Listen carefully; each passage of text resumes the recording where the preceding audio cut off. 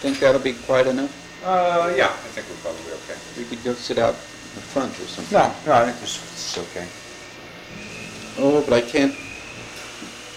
Who was the founder of National Forests and Teddy Roosevelt's principal conservationist? Oh, Gifford Pinchot? Yes. And Grow told me that in prepping Hickel, one of the questions Grow asked him was, what do you think of Gifford Pinchot? And Wally said, what is a Pinchot? And Cliff says, we've got problems. Well. No, I don't know. I really don't know anything about that. Okay. It was interesting. And I know that I've always heard that Nixon didn't think much of Wally and didn't care about the Secretary of Interior position at all. All right, well, the way I hear it, Nixon didn't. You think Bush doesn't care about domestic policy, but Nixon really cared much less. Yeah, but Nixon was a much better domestic president. Right, well, Bobby Kilberg's view on that is that the reason why is because Nixon, unlike Bush, made John Ehrlichman President of the United States for domestic policy. And he was a rather decent man. Right, and he was competent. Native affairs. Right, and he was competent in things, and the Bushes had no interest in it. Plus, he didn't bother to give it over to somebody else before. But anyway, that's a whole other subject. But one of the things at the time that you come on in '68 with BP, Alyeska did not get formed, I guess, until 70, right? Something like that. I mean, so this was the triumvirate, the three the three oil company pipeline subsidiaries. Each had a little private jet, and they just sort of jet around the nation, meeting in endless meetings. And that's what they're doing before Alyeska. And one of the things that I find phenomenal, and maybe I just have not found the correct paper trail, but Native Claims obviously starts in earnest in '69 when Stevens and Gravel get into the Senate, and there's a bunch of hullabaloo, and it's a major issue, major white backlash in Alaska, et cetera, and you finally get a bill out of the Senate Interior Committee in the spring of '70, and it's on the floor in the summer of '70, and of course ends in ruin in the Aspinall Committee in September of '70 when Aspinall refuses to move the bill. And all through telling me all these well, things. no, I understand that, but the reason I say all that is because all through that Congress, I see no presence of the oil industry really until the fall of '70. And what makes that interesting to me, first of all, I guess my question is that really true? Because Foster, of course, who I want to ask you about in a second, did not get involved in this thing until the fall of '70. But I don't know whether it was very amateur, and it was very it was done by the John Nodell, who was the Exxon lobbyist, and Phil Helmig was the ARCO lobbyist, and little me. For several months, my office was a basket which I had on my lap, but I didn't even have a desk.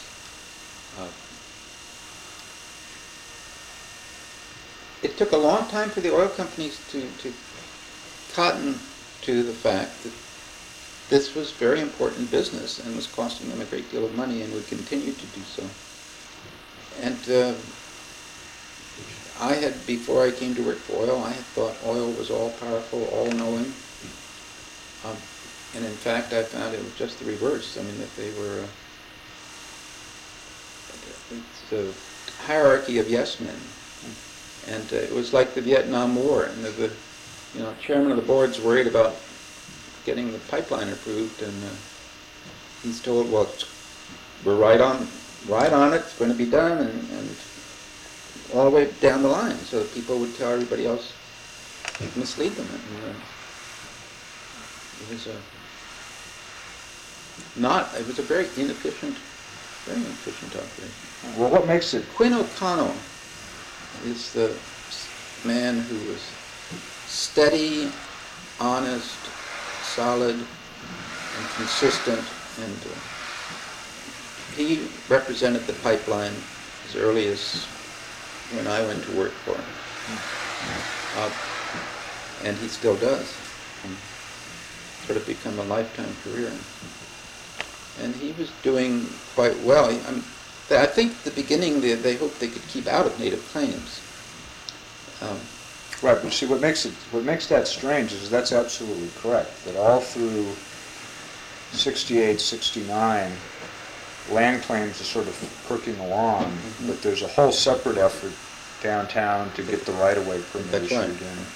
And I was the only one of the three who kept saying, and that was my mission, I thought, and one of the ways I could justify in terms of my conscience working for the oil company, was that you cannot escape the resolution of native claims, that the title is so clouded that you aren't going to be able to borrow the money, you aren't going to be able to get the permit and so forth. Well, and Quinn came along to feel that way too. Right, but what makes it doubly strange is that belief in the sort of the two-track theory of this ended, or should have ended, quite dramatically. You remember that Alaska Legal Services had filed a lawsuit in early 1970 on behalf of Stevens Village, who was in the middle of the right-of-way,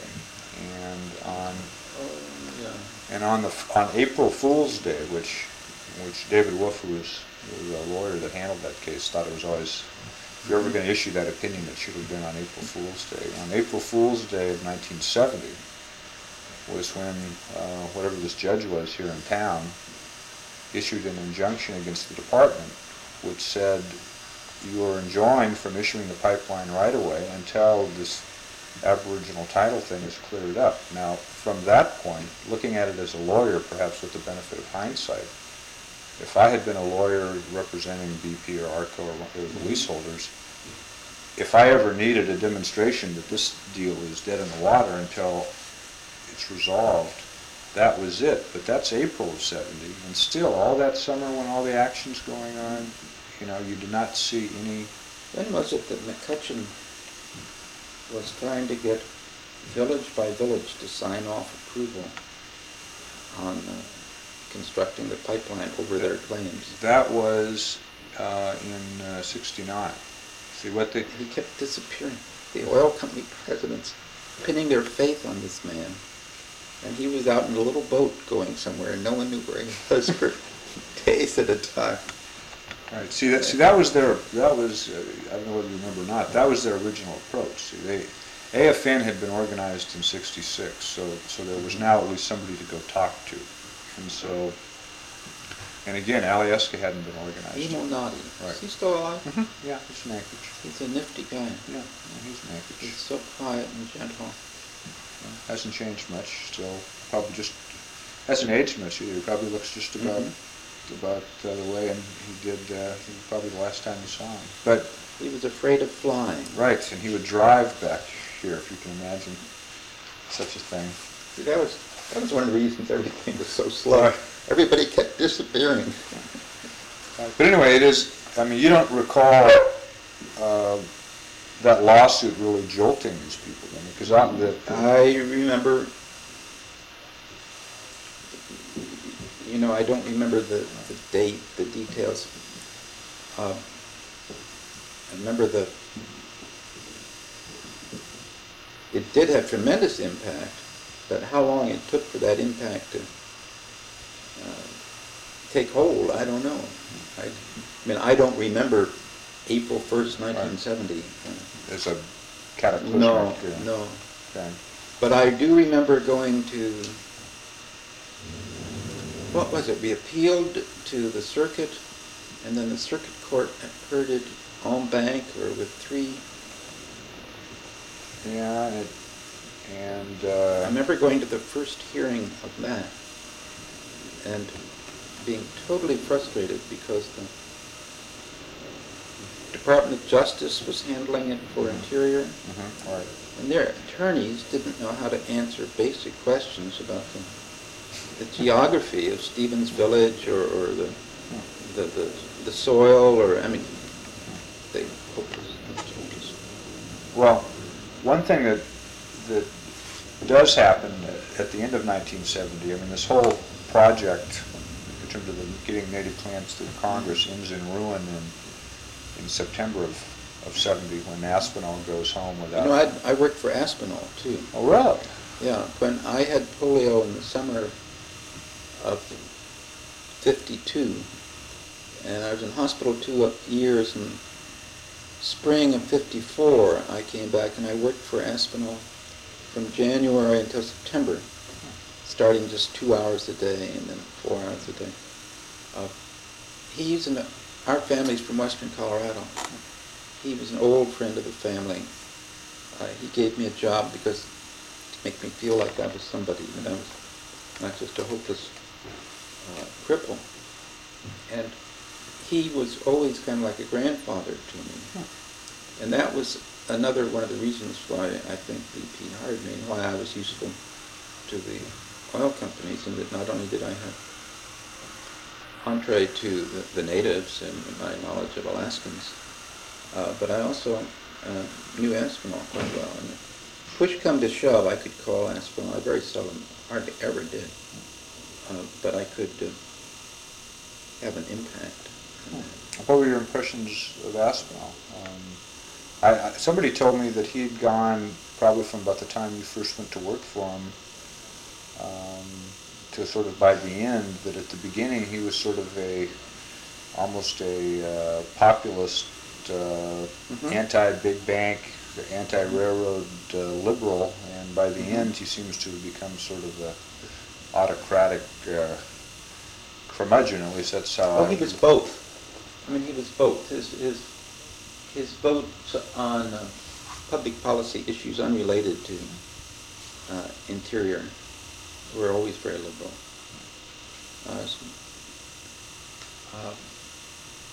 In fact, I think he was in favor of recognition of Red China, which was a big issue back then.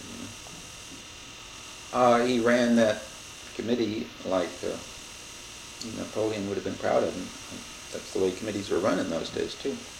He was remarkably efficient, and I always thought remarkably fair. He was from, western Colorado, and the views of miners and farmers and the use of water by citizens, all those things he saw quite differently than the New York Times. And every year, every election, the New York Times would run an editorial against him, and he always said that editorial got him reelected. He didn't have to do another thing. He just would reprint it, mail it throughout his district. Everybody would say, "Hey, Wayne's pretty good."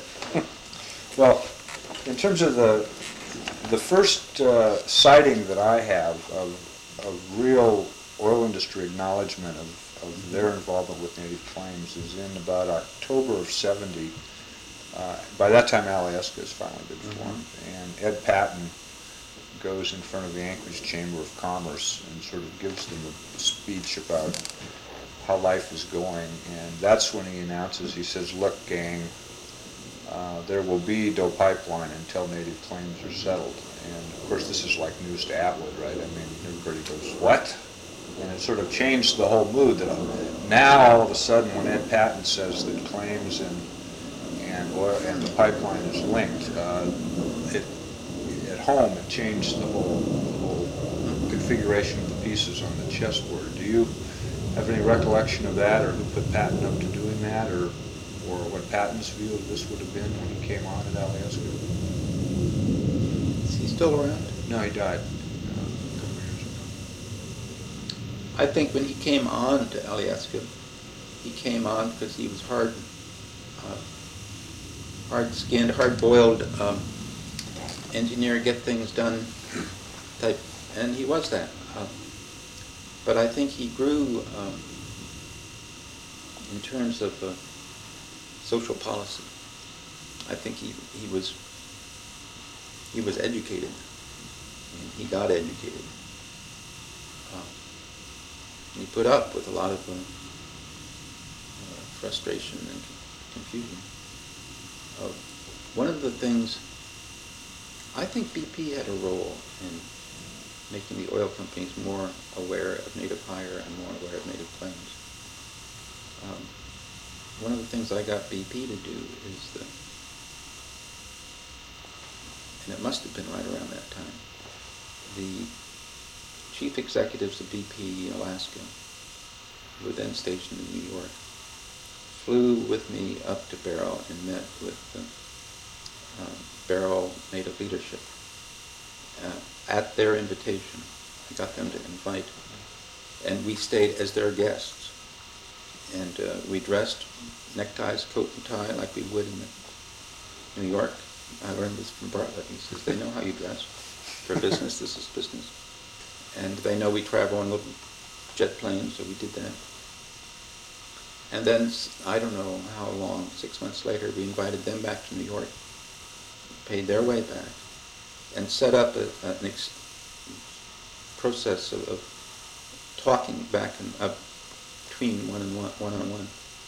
And I don't know if it had much impact on the Inupiat, but it had impact on the BP executives. On Frank Rickwood, who is a very key player in this, in that he was president of BP Alaska.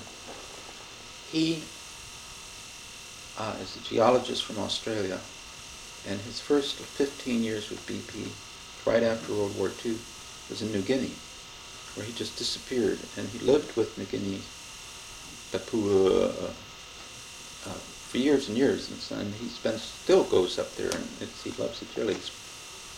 And he was the one who believed that there was oil in Alaska, and he, throughout the late 50s and early 60s and so on. But so his mind was oriented towards native claims, Aboriginal rights. He'd seen it in New Guinea, and he was simpatico. He was hard-nosed, he was running a company, but he was simpatico. And his young assistant, who later became president of the company, who's Mike Savage, Cambridge University, good family, English. He was bowled over by the natives that he met. He was extraordinarily impressed by them. You know, he didn't patronize them. And he was on that first trip up to Barrow Island. Well, you don't recall putting Patton up to that speech? No, but the reason I bring this up is that this is the kind of thing that Rickwood and Savage would have pushed. And it was also, Patton worked very closely with Quinn O'Connell. If you want to understand the effective oil company policy, you've got to, he was the very center. And there were hordes of lawyers making tons of money. But Quinn O'Connell was the one who did the work. And Quinn O'Connell essentially was the one who got people to go in this direction or that. And Quinn became quite close to Patton. And, you know, Patton had his offices here for some time, and they were in Quinn's suite for quite a while. So I am sure, and Bill Foster by that time, if that was 70, would have been involved in this too. Right, well that's actually the next thing I wanted to ask you about, is that I've not talked to Charlie about it yet, but I talked to Adrian Parmenter, I think you remember him. Oh, Lord, yes. Yeah, a while back. And he said that the quick chronology is that Don Wright gets elected president of AFN in October of 70, really in response to native discontent with the mess that they thought people had been making of things in the last Congress. Mm-hmm. And Wright, for all of his many vagaries, I guess, one of the things Don realized was that he really didn't know what he was doing. He'd been elected, but he didn't know what to do next, and he happened to know Parmenter, and Parmenter knew Charlie, and Adrian told me that Charlie had then taken him over to see you to talk about all of this, and I guess the first and that led ultimately to Foster being retained on your recommendation to do all this. So I guess in terms of backing that up, the first thing becomes, where did you bump into Charlie? You know, it may be that the other guys didn't write their book on Alaska claims, like you said, Charlie. But, you know, Charlie, throughout my entire experience with Alaska, Charlie was always there at the inception of things. Charlie worked on Quinn O'Connell before Bill Foster. Charlie, yeah, he was around, and he would have had a hand in getting Foster involved too. You know. Foster had been in Bartlett's office, and he and I had shared a room, and so we were quite close, and we used to do strategy together. I was never very good at action. I mean, I couldn't walk up and down the halls and stuff and run around, but I was very good at, I mean, I think I'm pretty good at strategy, and Foster has to talk out a policy, and so we would game things out. I think that Foster is a remarkably effective persuader. Everybody says that, actually. Remarkably persuasive, remarkably good. I mean, he's a good man. And I think he was very effective for this procedure. Now, do you remember then how Foster actually got involved?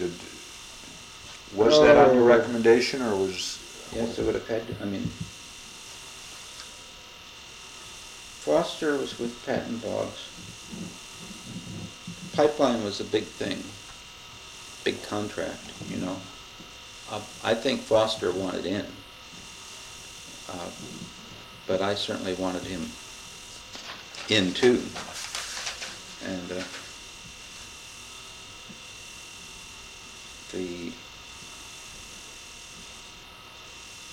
Foster worked very closely with Patton after Patton came to take his measure. As for when I met Charlie, I met him when he first came to Washington to testify. He must have been 16 or 17 on Alaska Native housing. Right, the Bartlett housing bill. That's right. That's right.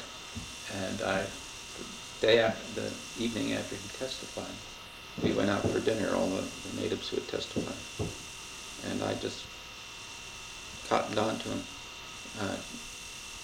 He had a very severe stutter then, stammer, and I'm visibly handicapped.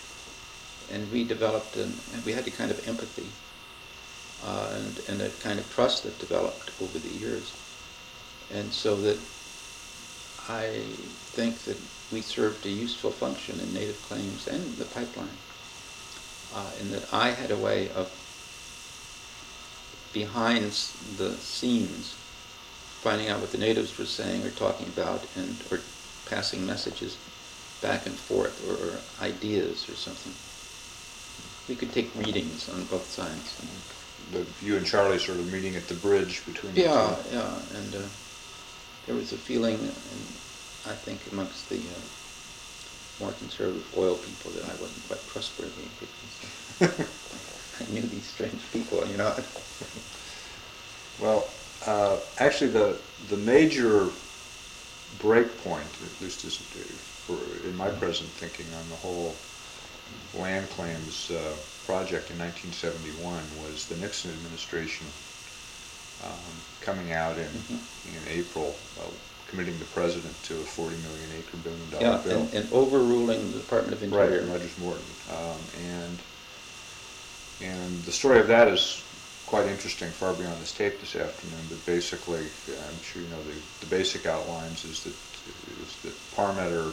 It was Charlie too. Right, what I was going to say is that they went to they developed this White House strategy, and they made contact with Bobby Kilberg, and then she got Brad Patterson involved, and eventually in March it all floated up to Ehrlichman, and then maybe Nixon, maybe not. But in that period, the introduction to the White House was made in December, and really the lobbying that went on inside the White House before either the Ehrlichman or Nixon decision was all in January and February of '71. Now, when you look at a lot of the paper, and I've been over the Nixon archives and have done it,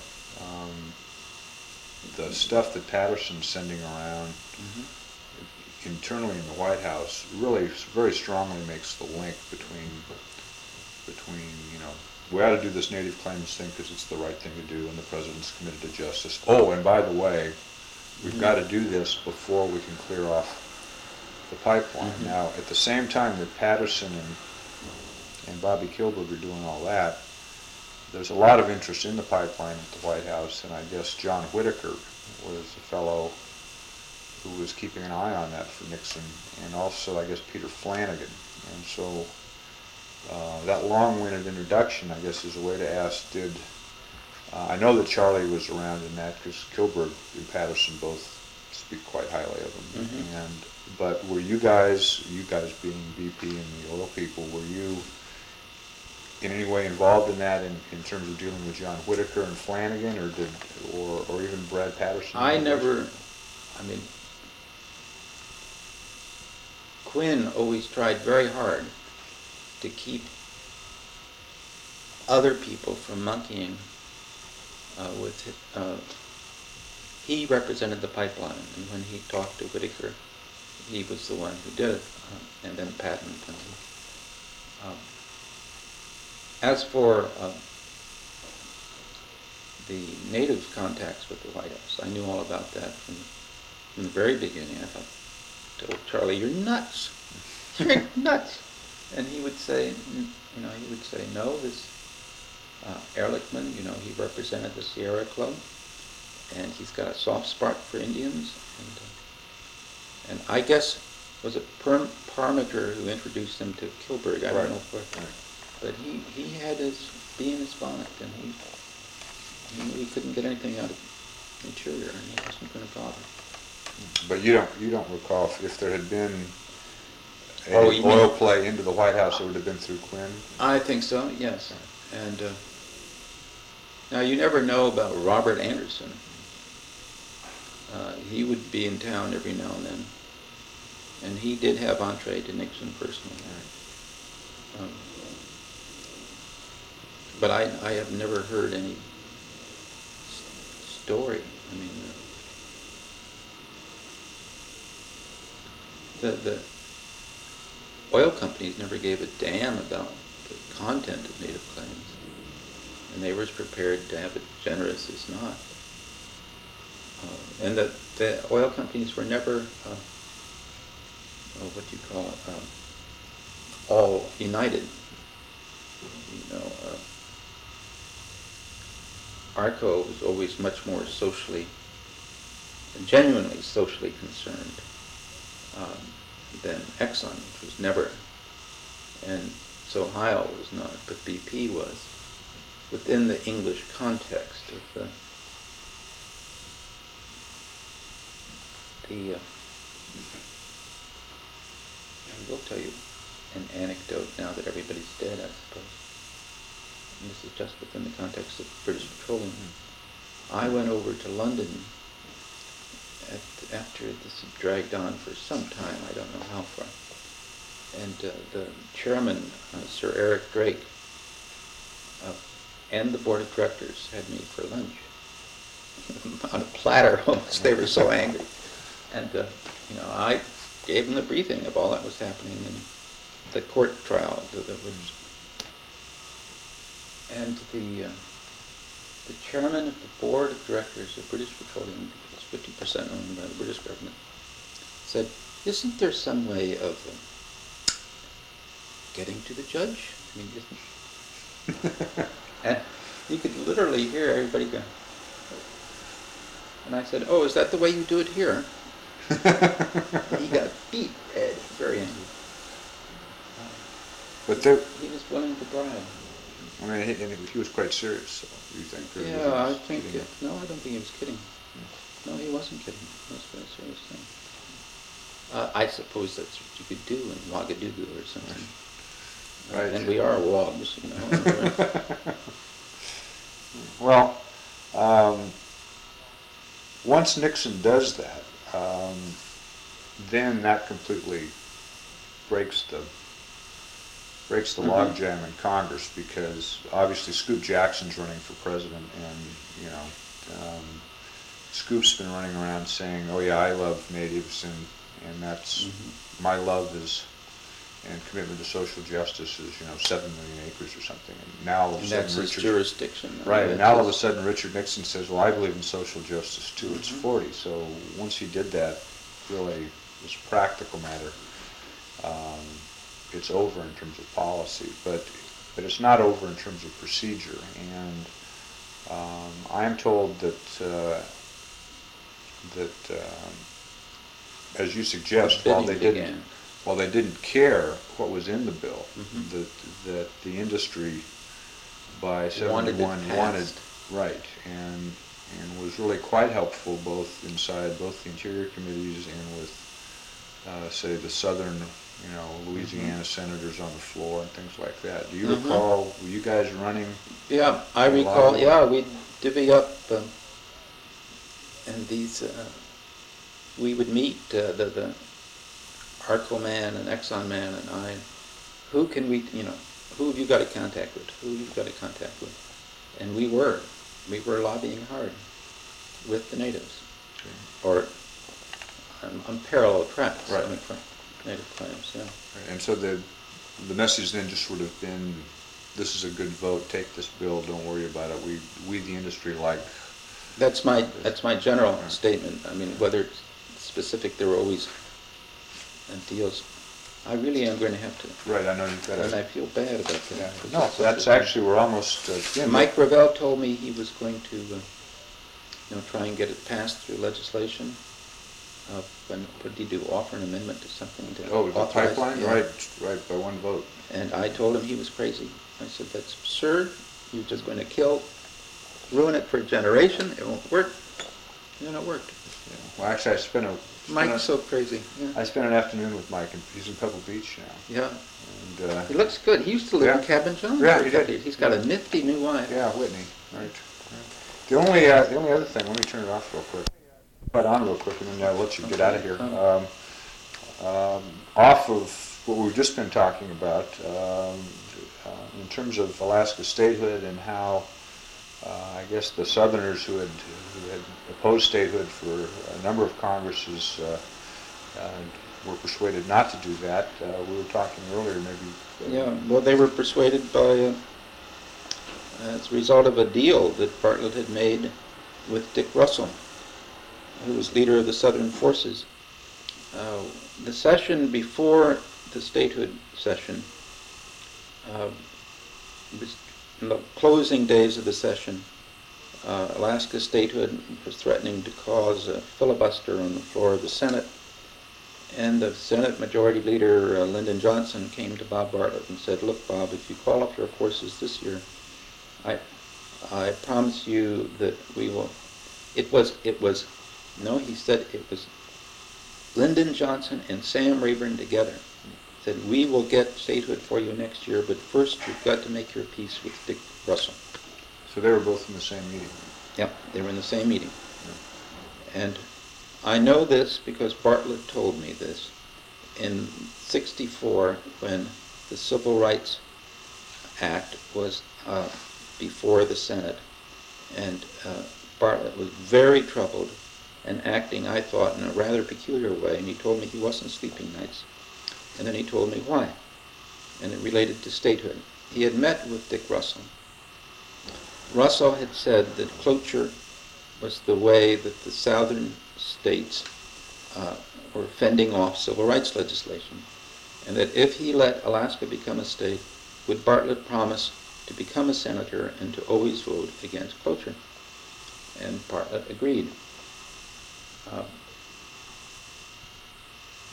So in '64, after Kennedy's assassination, and Lyndon Johnson had said, "We shall overcome," and tremendous pressure. And Bartlett came in one morning and said, "I've got to do it. I've got to go talk to Dick Russell." He said, "I represent a state and my people want this legislation, and my people are minorities," and so forth. So he went to Dick Russell, told him that he would have to break the understanding, and indeed he did break it. And when he came back, he told me that Russell was very angry and that there'd be no more favorable action on any legislation in the Armed Services Committee. I remember Bartlett saying, "for the rest of my life." I told that story after Bartlett died to Viding, and she concurred. I told it to Mary Lee Council years after that, and she denied it absolutely, saying, "Oh, no, it's not, never anything like that. Bob wouldn't do anything like that." But there's corroborating evidence when Ted Stevens was appointed. I worked for him on a temporary basis, and he came to me one day and said, Senator Thurmond, who had been a Democrat and was then a Republican and a ranking one, Senator Thurmond had come to Stevens and said, "Alaska senators have given the commitment," that Bartlett made a commitment for all Alaska senators that they would always vote with the South on cloture. And I told Ted the story, and that no, that had been broken a long time since. And Ted said that he had told Thurmond that he could not be committed to anything that any previous holder of the seat had said. Well, great. Well, Okay. thanks very much. I appreciate it. Okay. And